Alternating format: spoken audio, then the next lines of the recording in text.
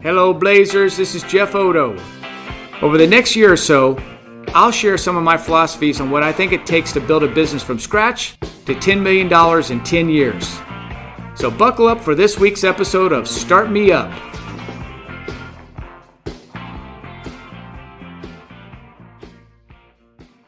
Last week we talked about scorecards and emphasized even though you might not have as many people as others while you're still in your first year of business, you're still going to need scorecards in order to save you time, produce better results, and get employees more engaged. This week I want to talk about the Vision Traction Organizer, or what we call the VTO. And I want to explain why I believe this is another one of those documents that need to be filled out now rather than later. If you wait until you have time, I'm confident our history shows us you're going to spend a lot more time and money getting to the next mile marker than you need to because you're doing it the hard way. Please allow me to explain. One thing almost everyone tells us during the exploratory phase or during the time prospects are talking to franchisees is the overwhelming advice that they were given, which was to follow the model. Why? Well, because every franchisee you spoke to has been where you are now. They were so busy putting out fires, hiring contractors, working days and nights, they couldn't fathom doing all of those things and filling out paperwork they believed was a duplication of efforts, and most certainly something they did not believe was needed. This is one of those things that require a leap of faith. I need you to trust us. You paid a lot of money for a system, and this is a big part of it. So let's dig into the VTO so you have a better understanding of what the role it is that it plays. The VTO answers 8 questions that every employee needs to know. Number 1, what do we stand for? Which is answered by our values. Number 2, why are we in business? That's our mission. Where are we going? That's our vision. What makes us different? Our unique value proposition. What am I paid to do? Those are the key success factors.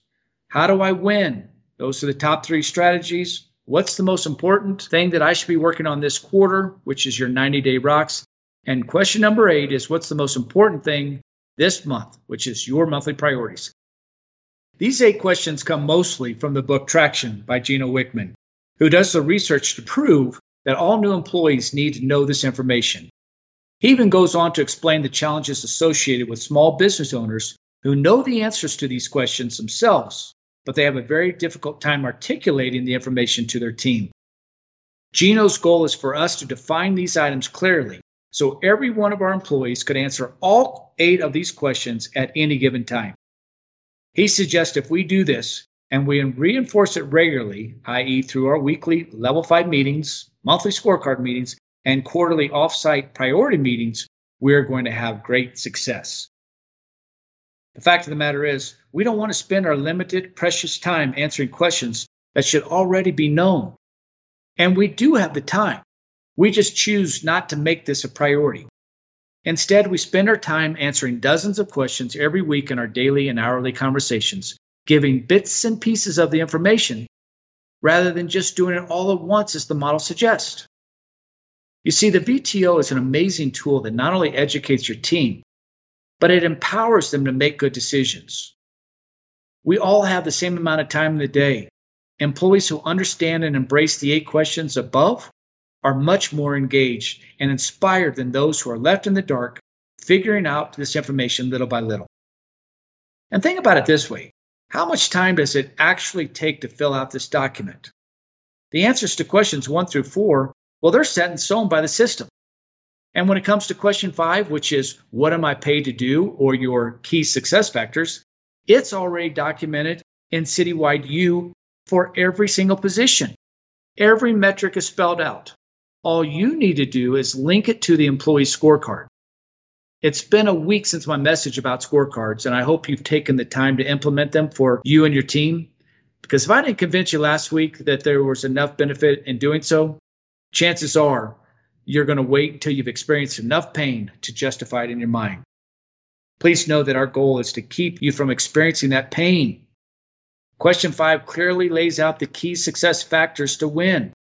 And just in case you do decide to tweak the KSFs, which I hope you don't, make sure that they are SMART. SMART being specific, measurable, achievable, relevant, and time-bound. All right, that takes us to question number 6, which is the strategies.